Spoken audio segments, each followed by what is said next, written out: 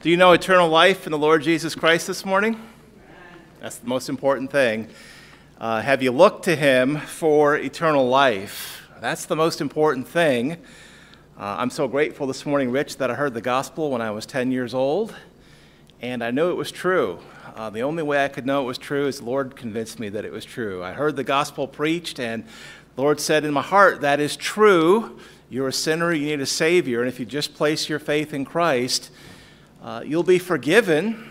Look to Christ and live. You'll have eternal life, and nothing could change that. Nothing could take that away. Have you made that decision? I want to ask you this morning, is there anyone here who's made that decision who regrets it? Anyone here who regrets having placed their faith in Christ for salvation? I certainly don't. Sister Rhonda, I haven't always lived a life that I should have as a saved person. I'm thankful for a Lord who is gracious.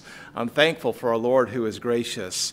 I'm thankful this morning, Brother Richard, that when we understand what God's Word says, we can live it if we're saved people because the Lord gives us grace to do that. And I'm thankful for that this morning. And when we fail, when we let the Lord down, when we disobey, we meet His grace all over again. I'm thankful for that this morning. Would you take your Bible this morning, please, and turn to 1 Timothy chapter 3. 1 Timothy chapter 3 this morning. If you have a Bible, go ahead and open it up. We've removed temporarily the pew Bibles and the hymnals for safety's sake. They will be back eventually. If you don't have a Bible this morning, just listen. Just listen. I promise you, we'll be preaching from the Bible this morning. Is that what we do here, church? The pastor preaches the Bible. I try to keep my thoughts out of it and just focus on what God has said in what His Word. His Word is what we need. His Word is the power. Now, if you're visiting this morning here in our church, I tend to preach and teach through books of the Bible, verse by verse. We do that for a few reasons, but one reason is that gets us exposed to all of God's words. Brother Garcia, I have no doubt that God desires us to have every single word that He has recorded for us. They're there because we need them. So we preach and teach through books of the Bible so that we get exposed to all of God's words. This morning, we're in 1 Timothy chapter 3, and I have been preaching through for a couple of messages now. We'll get you caught up, don't worry. Several messages that deal with scriptural qualifications of pastors. What does God desire of a pastor? I got a call this week. One man said, "Pastor, you're not going anywhere, are you? You've been preaching a lot about the qualifications for pastors, and it seems like maybe you're trying to get us ready for some announcement. You want us to be prepared." I'm not planning to go anywhere. Somebody say amen, please.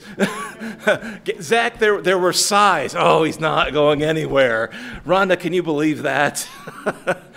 I've shared, Brother Ray, several reasons why I believe it's important to spend some time and focus on this passage.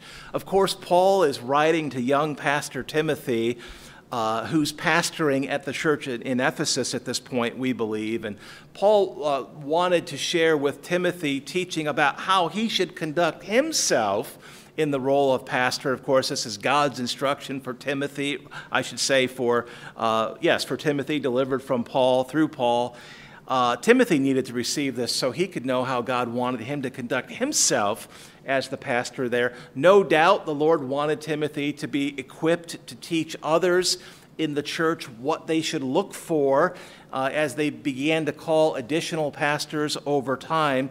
And then I've shared this other idea, and I think it made some of the guys uncomfortable, but it's okay to be made uncomfortable once in a while.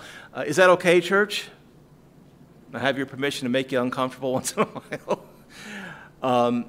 I think it's good for all men in the church to look at this passage and say, what would God require in my life if He were to call me as a pastor? Of course, God does not call everyone to serve as a pastor. But He does call some. He does call some, and He can call a man at any stage of his life to serve as a pastor. So all of the men in any church do well to look at a passage like this and say, Lord, I don't know if you might call me to serve as a pastor at some place, some point in my life, but Lord, help me to conform my life to your word so that you could, if you would. And then I've just encouraged us, gentlemen especially, to say, Lord, more than anything, just use me however you desire to use me. I know that you've put us here to serve you, and what a privilege that is. And Lord, I just give myself to you to be served any way that you may desire, even if it's as a pastor. And I've tried to offer some comfort to the men who might be discomforted by that by saying this. When God calls you to serve in a particular place, you may be leery about that, but you can trust God to equip you, to empower you, to enable you to serve in that place, and to give you a desire for that if you'll just yield. Lord, here I am. Take me, use me, a living sacrifice. Use me any way that you desire. Boy, that'll be a good thing. Now, ladies, I've been addressing the men who could be called as a pastor, but the fourth thing we've been careful to note as we've studied through this passage is that whether you're a lady or a man, whether you're ever going to serve as a pastor or not, these traits, these criteria, these qualifications, boy, these are good things to have in your life no matter who you are. These are traits and characteristics and just a manner of living that will be pleasing to the Lord no matter who you are. And so we've approached the passage this way. Would you stand just for a moment as we read the first 8 verses here? If you're able to, would you stand, please? I want to read again the first 8 verses. I know we've done that a couple of times already, but it's good to see it and then see it again. So here we are, 1 Timothy chapter 3, beginning in verse 1. The Bible says, "This is a true saying, as God's words are true, these are true, if a man desire the office of a bishop," and we understand bishop and elder and pastor to be the same, "he desireth a good work." It's a work indeed, but it's a good work.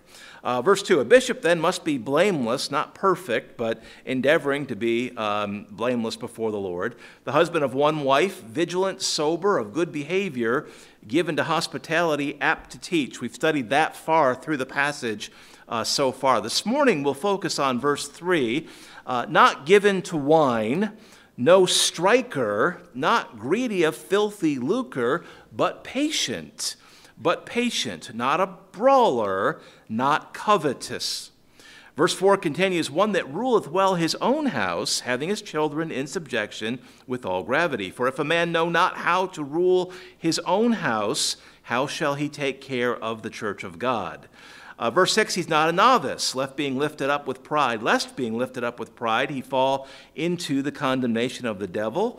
Verse 7, "Moreover, he must have a good report of them which are without," those outside the church, "lest he fall into reproach and the snare of the devil." And then verses 8 and following deal with similar qualifications for deacons.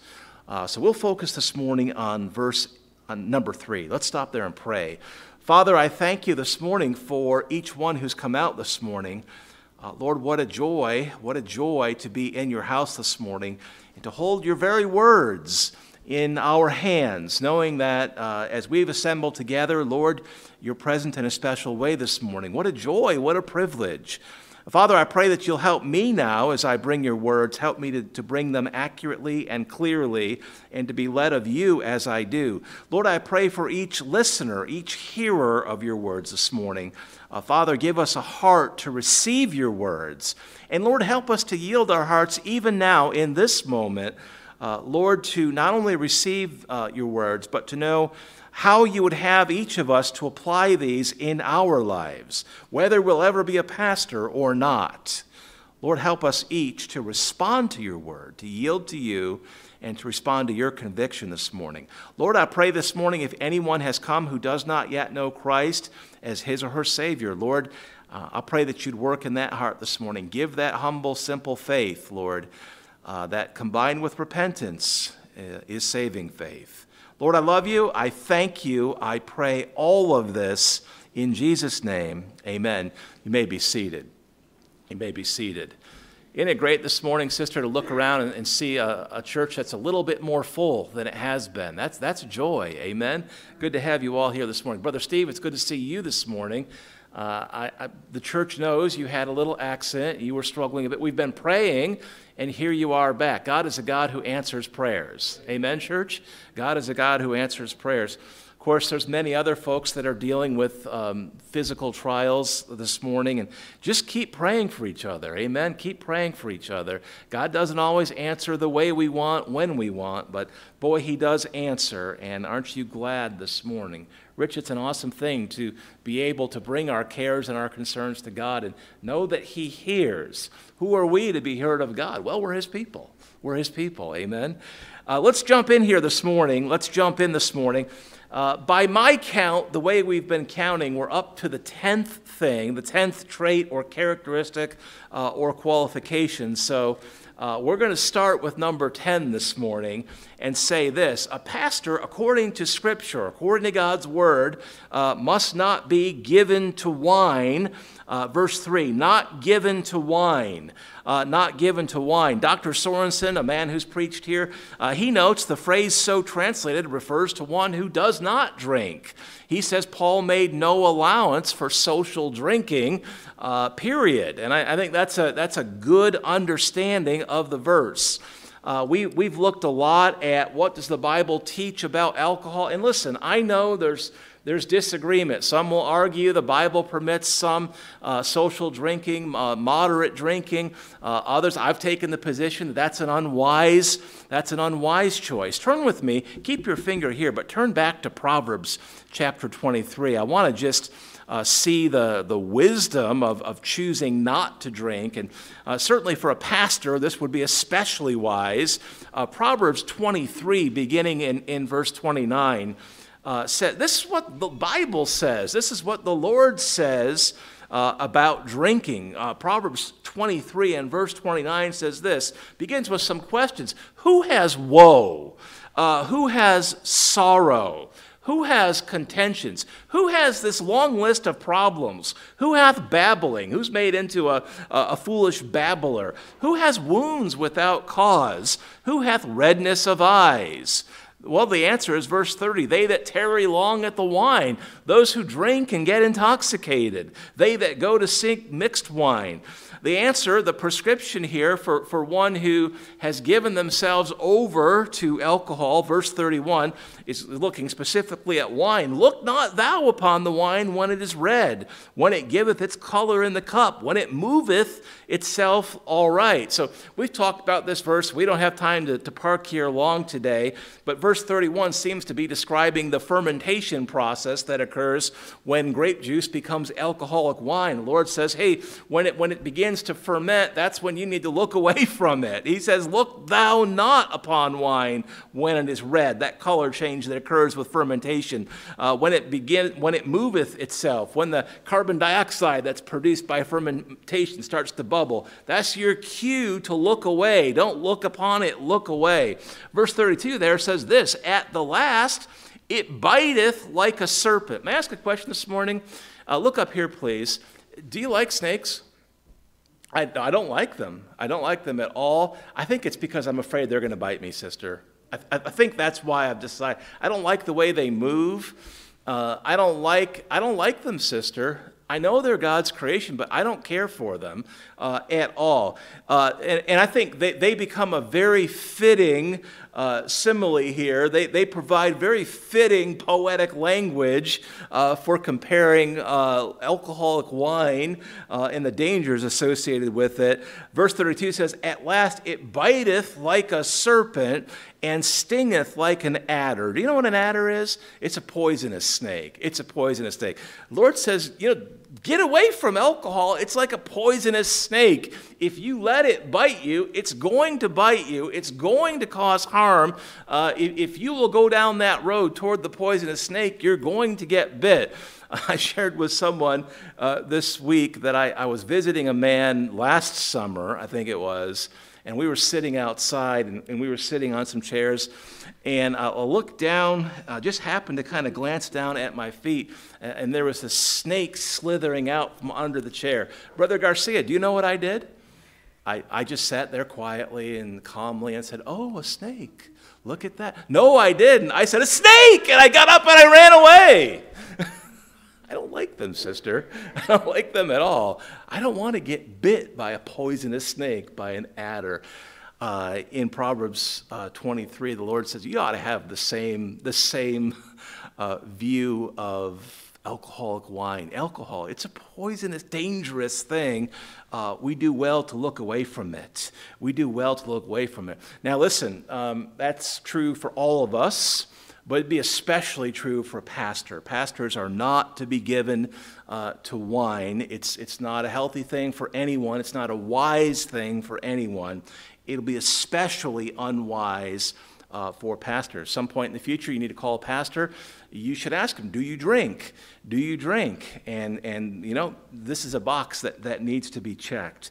Let's look on at the next thing here, back in 1 Timothy 3. By the way, understand, you may have a different view of alcohol and drinking. Listen, I just try to preach the Bible as I understand it. Amen? That's all I can do. I just try to preach the Bible as I understand it. If you disagree, you're right, you can do that, but here at our church, we try to let our opinions be informed by the Word of God as much as we can, and that's my heart, that's my desire. We might as well get that out in the open now, amen? This is a church of God's words, and as much as we can, we try to take opinions that are informed by the Word of God. So he's not given to wine. He's not given to wine. He'll not be a drinker. Neither will he be a striker. That's number 11 on our list. He'll not be a striker either. This word has the literal idea of one who is not quarrelsome. He's not apt to use violence in any way. He's not going to punch you if you disagree with him. Isn't that a good thing? Could you imagine if the pastor punched you every time you disagreed with him? Would you raise your hand if you've ever disagreed with a pastor? I'm inviting you. Put it up there, please. Get it up there. Look around. Everyone in the church. Some of you are afraid to raise your hands this morning, or maybe you're just being respectful to the pastor. I appreciate that. You can't be in a church for too long before you disagree with the pastor somewhere along the way. Don't you look forward to being in heaven when we'll all have the same understanding of all things? Say amen. You can all raise your hands to that. Yes, Pastor, we look forward to being in heaven where we'll all agree about all things. The Lord will perfect our understanding of His Word. Meanwhile, we have to be willing to put up with each other when we have disagreements. And you know, we're trying again to form our understanding and our opinions and our views of things according to God's words. But we're imperfect creatures this side of heaven. And so there are going to be disagreements and differing opinions at times. We understand that. And so you need a pastor who's not going to punch you or yell at you if you disagree with him. And of course, the same would be true for all of us. The Lord calls us to a gentle response to disagreements. To be gentle toward one another when we disagree. Think about how important that is. Some of you were brave. Now, by the way, I assume if you didn't raise your hand before, you've never disagreed with the pastor. And I say, praise God, amen. You had your chance, okay, church? Must be the rest. Just always agree. Praise God, praise God. No, that's not the case. And I mentioned to a man more than a year ago, he was excited about starting to visit our church, and that he agreed with pretty much everything I said. I said, listen, it's only a matter of time till we disagree about something. Be prepared for that day, please. And let's agree ahead of time to be gentle with each other when that day comes.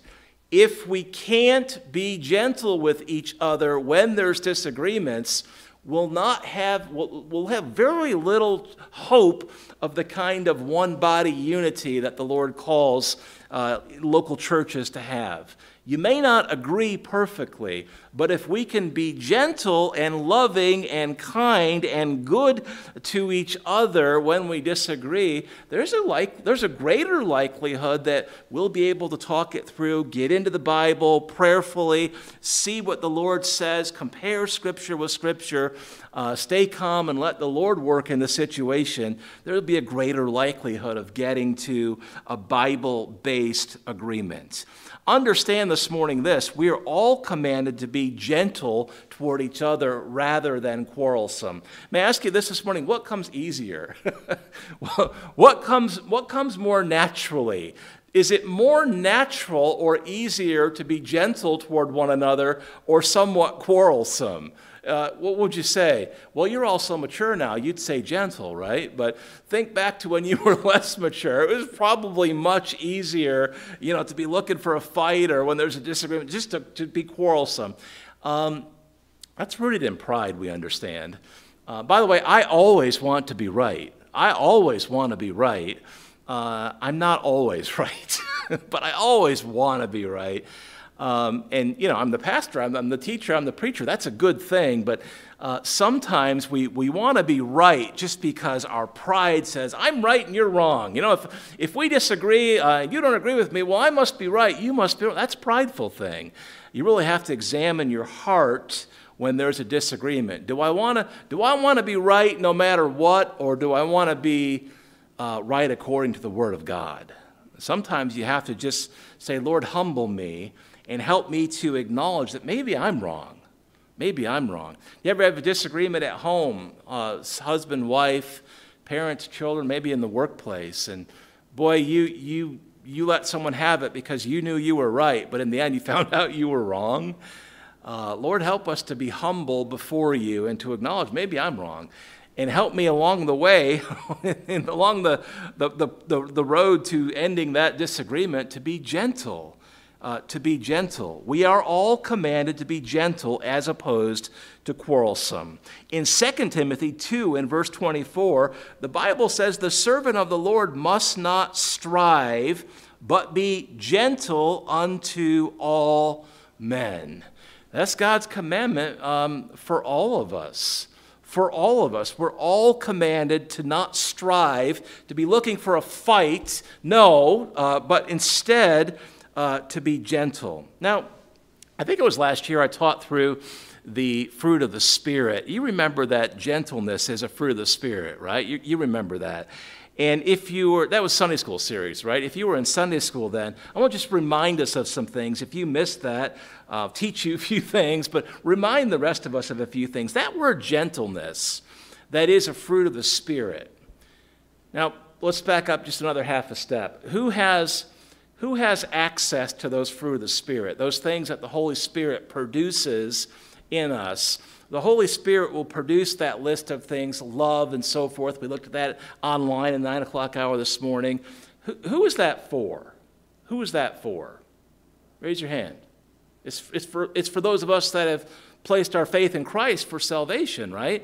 That in that moment that you repented and placed your faith in Christ, the Bible teaches the Holy Spirit came and indwelt you, changed you, made you a new creature in Christ, took up permanent residence in you. What an amazing thing.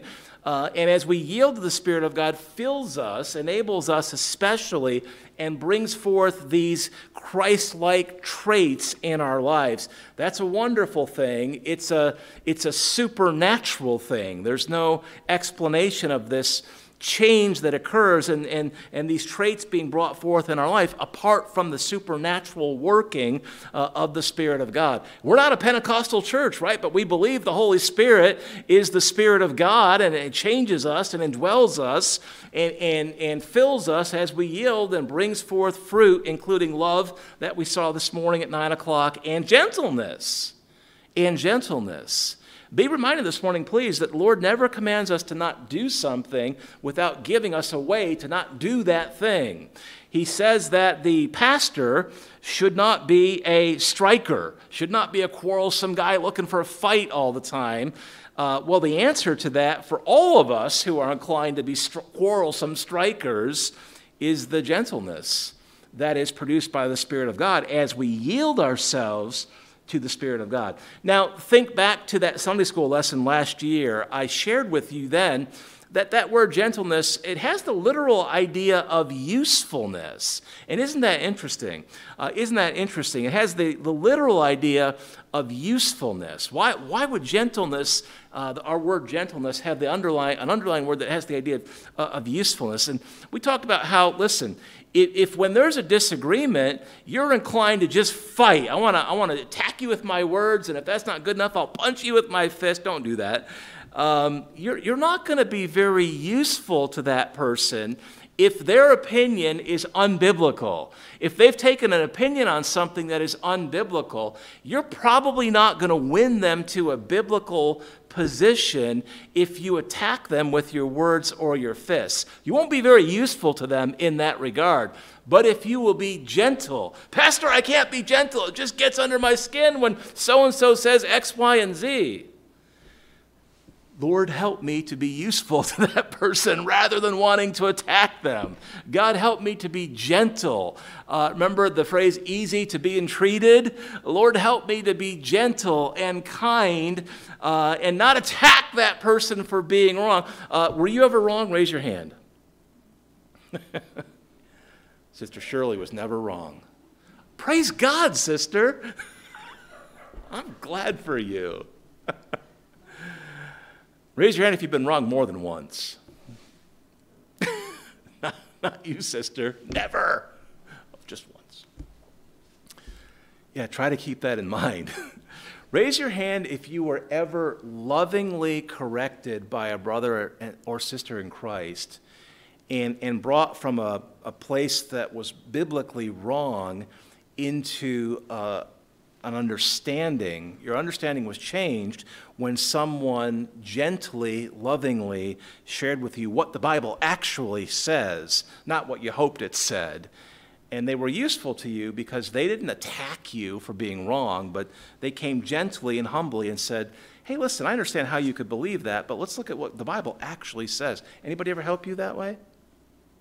I hope I have. I hope I have. I hope many others have. And I hope you have too. I hope you've been a gentle, useful help to other people as well. Boy, we can grow and learn and have a greater unity if we'll yield the Spirit of God as saved people and ask the Lord to bring forth that useful gentleness in our lives. We do well, by the way, to pray for that. We do very well to pray for that. Lord, help us. Lord, help us to be humble, gentle people who would be willing to share the truth from your word. Not what I think, but Lord, what you have said and what you've showed me from your word. Lord, help me to yield the Spirit of God. And as I do, help me to be gentle and useful, not a striker, not someone who lashes out when people are wrong. Listen, this is important for all of us, but it's going to be especially important for the pastor. You can't have a pastor who's attacking people when they're wrong or when he believes they're wrong. You need a pastor who desires to be gentle and therein useful. By the way, we probably all do well to keep this in mind when we're on social media, right?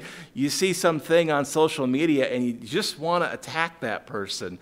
I'm going to confess that I've done that. I can't believe this person is saying this. I've got to attack them.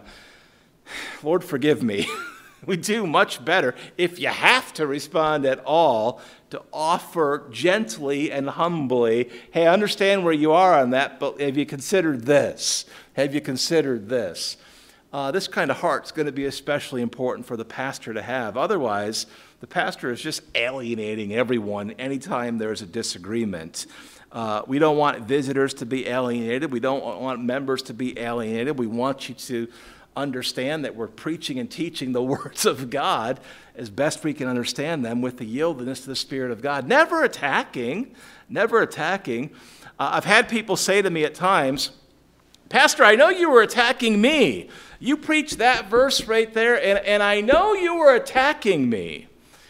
And what's my answer to that? My answer to that, no. No, that's just where we were in teaching through that book.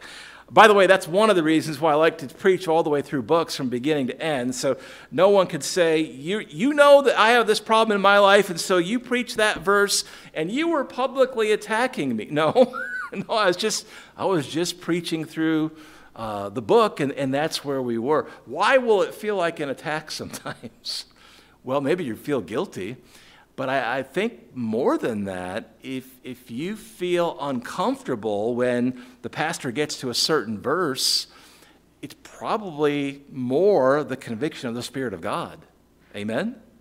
Do you think? I promise you I'll never attack you personally. At least I don't have a heart to today. I promise you that is not my heart or desire as your pastor to attack you personally, publicly or privately. When it starts to get uncomfortable, you can take it to the bank. It's the Spirit of God who's convicting you. Hey, your heart, your mind, your manner of living is not aligned with this part of my word. That's the Holy Spirit working through the preaching and teaching of God's words, and that's your cue to agree, Lord, you know what? You're right. I accept that conviction. I accept that indictment. You're right. You're right. That's all you need to do is agree with God. That's confession. And then ask the Lord, Lord, would you give me grace to put off the disobedience and to put on obedience in its place? Such a better response. Such a better response to that kind of a situation. Lord, give me a heart. Give me a heart to be quick to agree with you and to seek your grace, your strength, to put off disobedience and to put on obedience. Maybe there's conviction about drinking. All right, do some business with God. Maybe there's a problem with drinking. Come and talk to me about that. God has answers. Have you known anyone who's been rescued from addiction when they came to Christ? Raise your hand, please. I have. The Lord can do that, whatever the addiction is. Alcohol, some other drug, pornography. That's highly addictive, one of the most addictive things that there is. And it's a wicked thing, but the Lord can deliver you from that when you come to Christ. Yeah, but I've been a believer and I've continued to struggle with this. Well, okay, let's look into God's words together and see what the Lord has to offer. What's his prescription for being liberated from that addiction? We'll work through that together humbly and lovingly and gently, and trusting the Spirit of God to work in your life to liberate you from that bad habit. God can do that, amen? He can do that, but we've got to be gentle with each other as we approach these challenges, and that is a requirement for pastors, and it would be wise for all of us to take this up as well. He's not given to wine. He's no striker. And then see the third thing this morning, please. He's not greedy of what? What does it say there? What's our King James phrase? What does it say? Filthy lucre. He's not greedy. He's not in it for all the money that he can get. I'm going to say this morning. This church takes very good care of me and my wife, and we are profoundly grateful.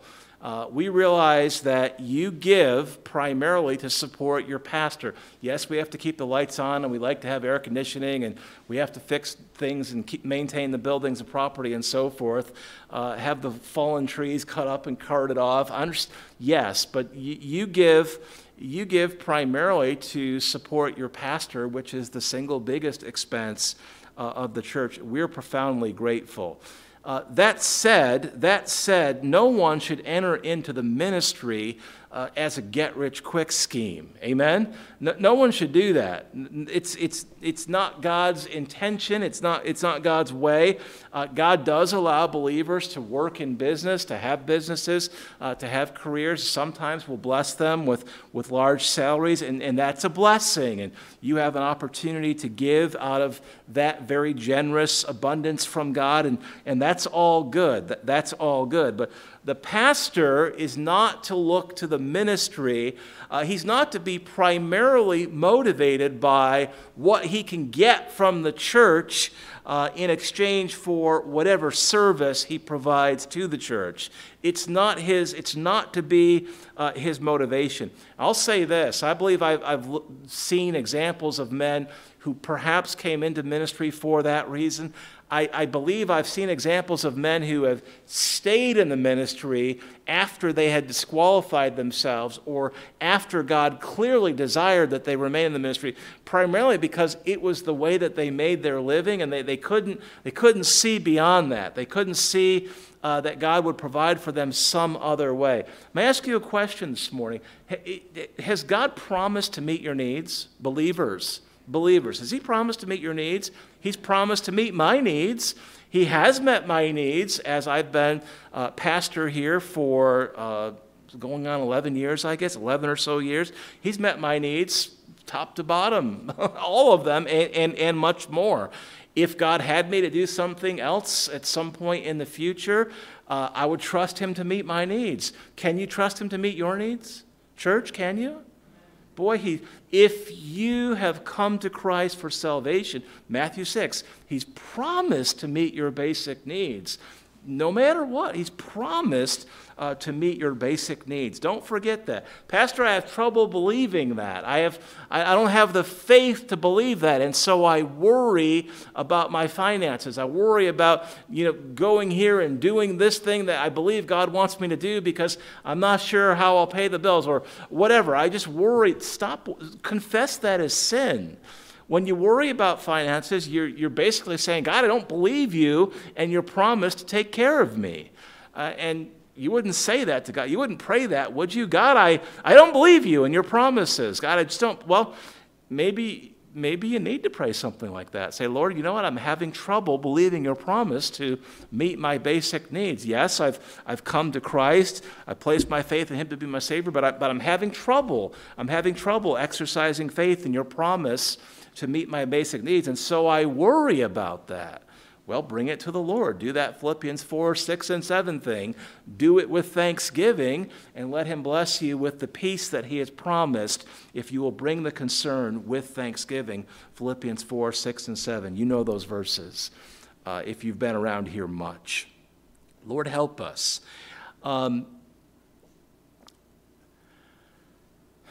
Someone asked me once, would you exclude a man from consideration to be pastor if he asked early in the process what the salary was? My answer to that is not necessarily.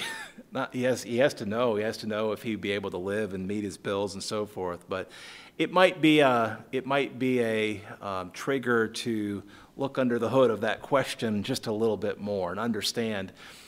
Is this a man who's coming for a salary, or is he a man who's coming because he believes God would have him to come, and that he'll trust God to meet his needs as he's serving?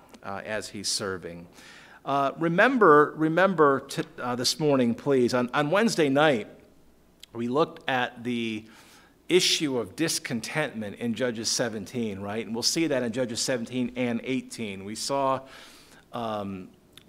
who'd we see, Zach?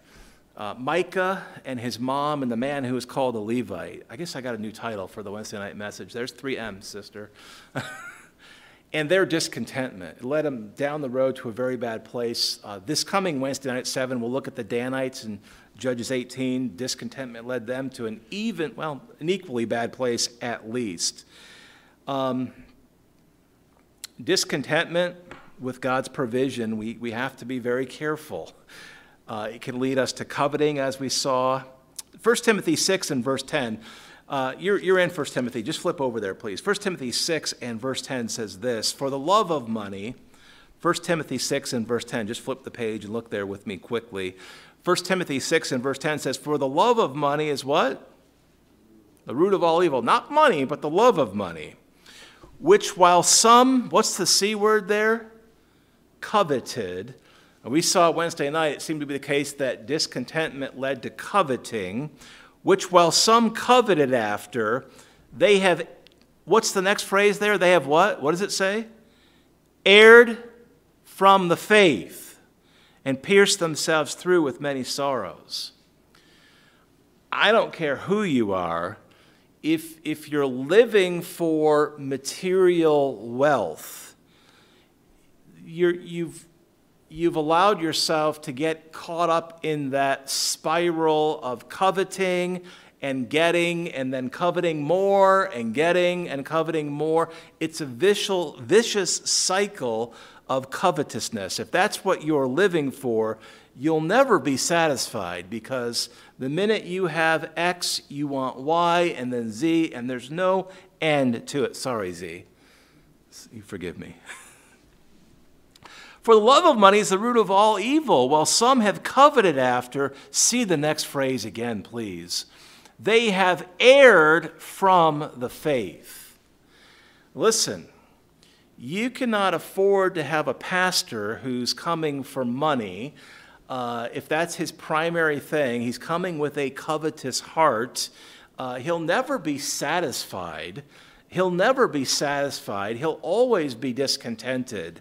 He'll always be discontented and coveting. And here, the Lord associates that with the likelihood that he will err from the faith. It's not likely that someone who is caught up in that vicious cycle of discontentment and coveting will stay faithful to the Lord, especially when there's not much money relative to what he might do in other pursuits. It's not likely that he's going to stay faithful to the Lord and stay faithful to the church. He might be there, but I doubt that his heart will be there. And I think that's the Lord's concern. That's the Lord's concern. You need a pastor who's coming because God wants him there. And you see that. God shows you that. This is the man that God wants in this place. This is the leader that God has called to this place. This is the one who will teach us and preach and remind us of God's things and encourage us, lay out a vision for our church, and lead us from where we are to where God would have us to be. That's what you need. That's what you need. So a pastor must not be greedy of filthy lucre. He must, as Paul did, learn to be content with whatever provision God provides. Now, of course, a church should take the very best care of their pastor that they can. That's biblical. We've seen that. We don't need to go and revisit those verses today. And I'm thankful that you do exactly that for me and my family. I'm very, very grateful.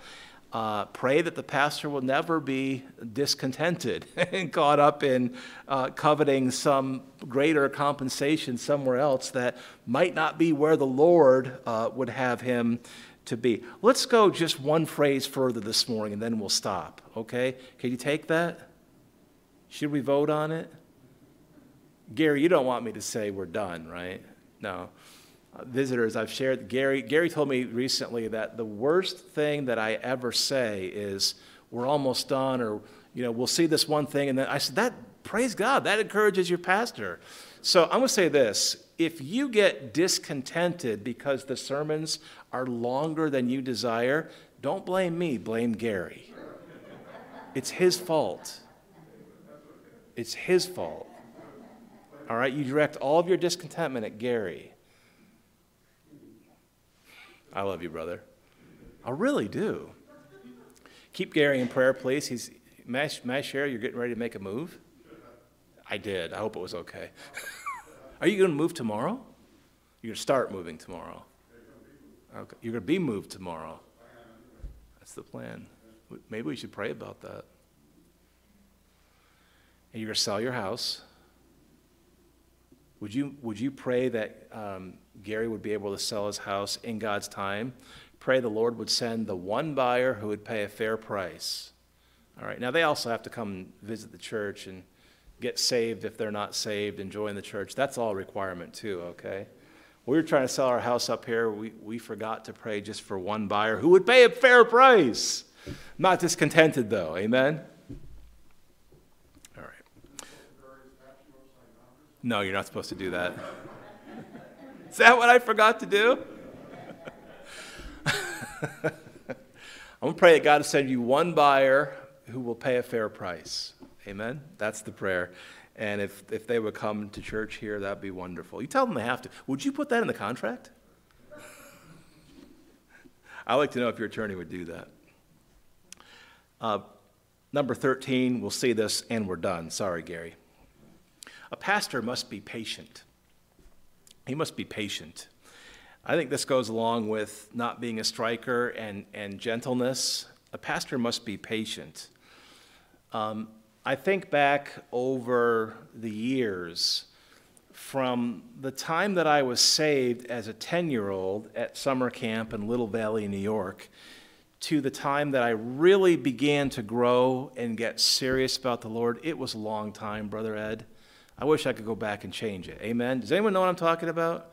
You got saved, but then there was a long time that went by before you got pretty serious.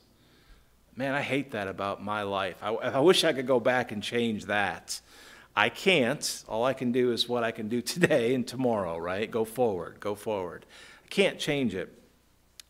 But I always try to keep that in mind about my own life because people were patient with me. Amen? People were patient with me. And I think if they hadn't been, I might have never really got where God wanted me. If people were impatient and, being ugly about my lack of growth, and it probably would have just driven me away. I pray that it wouldn't have, but I think that would be the danger. Pastor must be patient. You see that here. Verse 3, not given to wine, no striker, not greedy of filthy lucre, but patient. But patient. We understand that the Bible uses both patience and long-suffering. And the word long-suffering has the literal idea of just that, being willing to endure suffering. Yes, we need to be patient with each other. We need to recognize that people are at different points in their spiritual growth.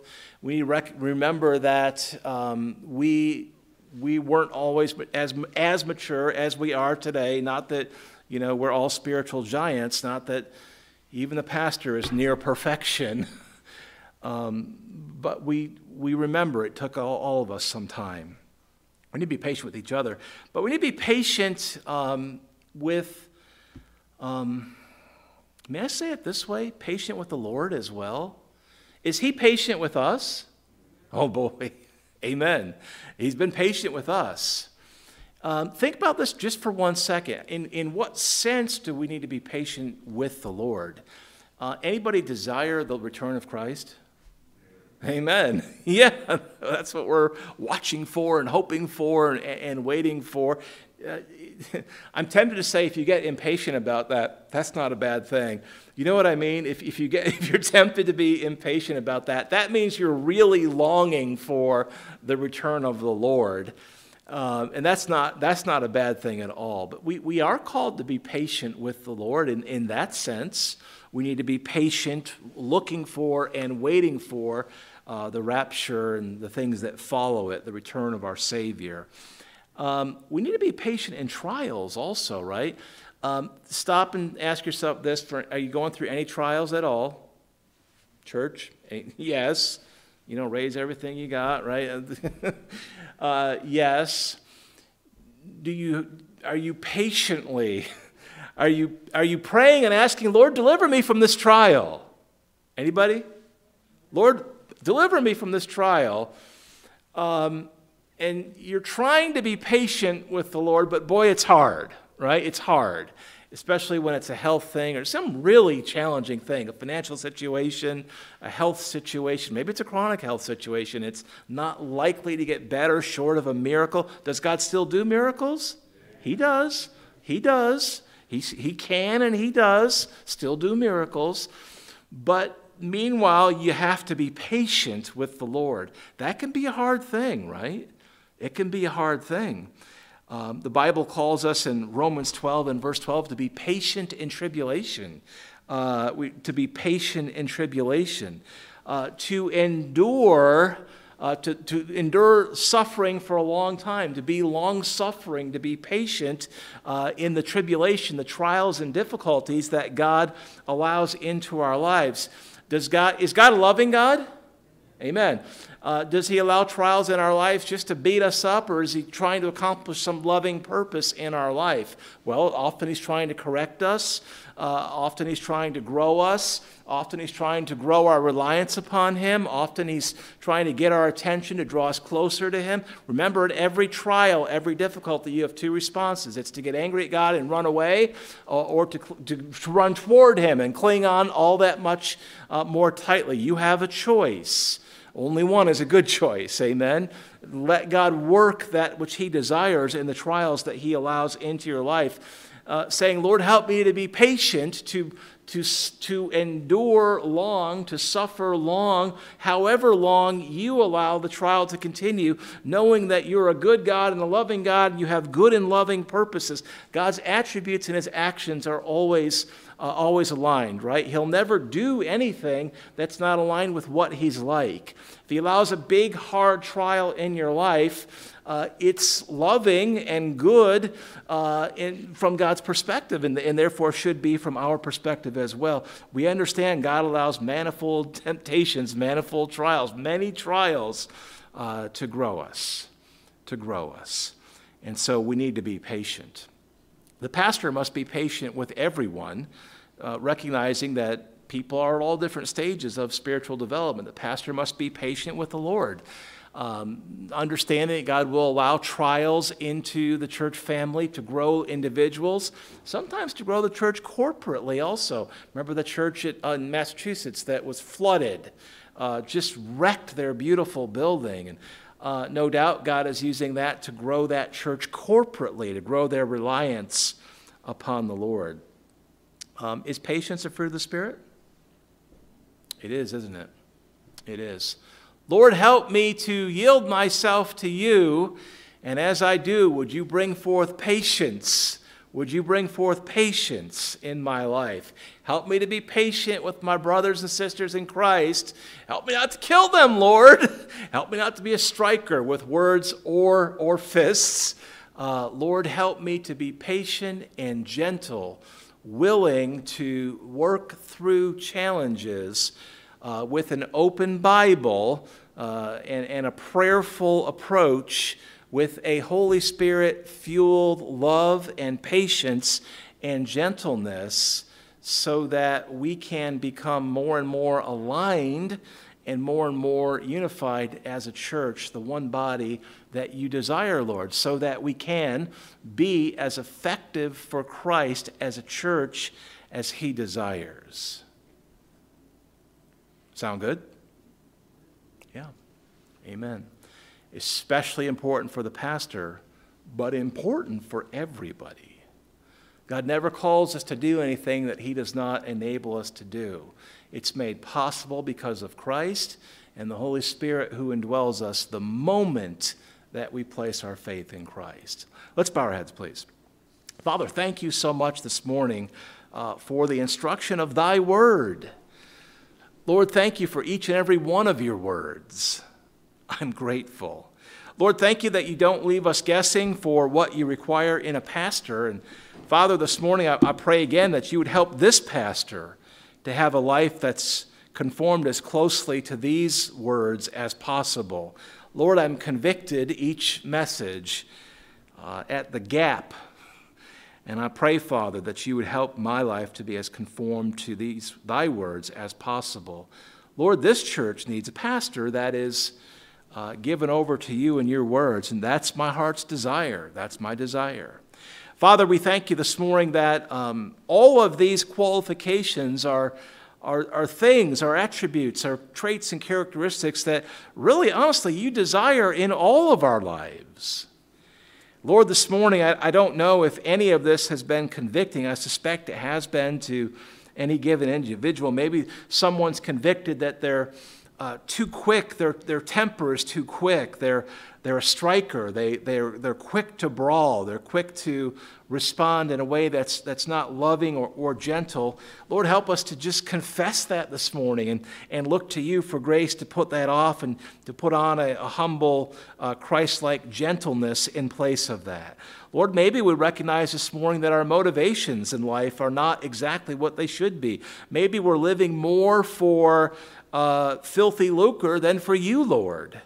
Lord, I pray this morning, if that's the case, that you'd convict us and help us to put that off, to confess that, and to have your grace, to know your grace, to put that off, and to simply yield to you and say, Lord, here I am, take me, use me any way that you desire, and Lord, give me faith that you'll meet my needs no matter what. Father, maybe there's someone that's struggling with wine or some other addiction today. Lord, help them to turn from that, to seek you for strength. Lord, to seek the wise counsel, biblical counsel that's needed. Lord, that all begins with simple, humble confession. And I pray this morning that we would do just that. Where you've convicted us this morning, help us to agree with you, to take a moment and agree with you, and to take a moment to ask your grace to truly repent, to forsake the sin, to put on obedience in its place, to find strength in you, Lord, to do just that. Father, I know that'll be a help to us, but it'll also bring honor and glory to our Savior. Give you a moment to pray.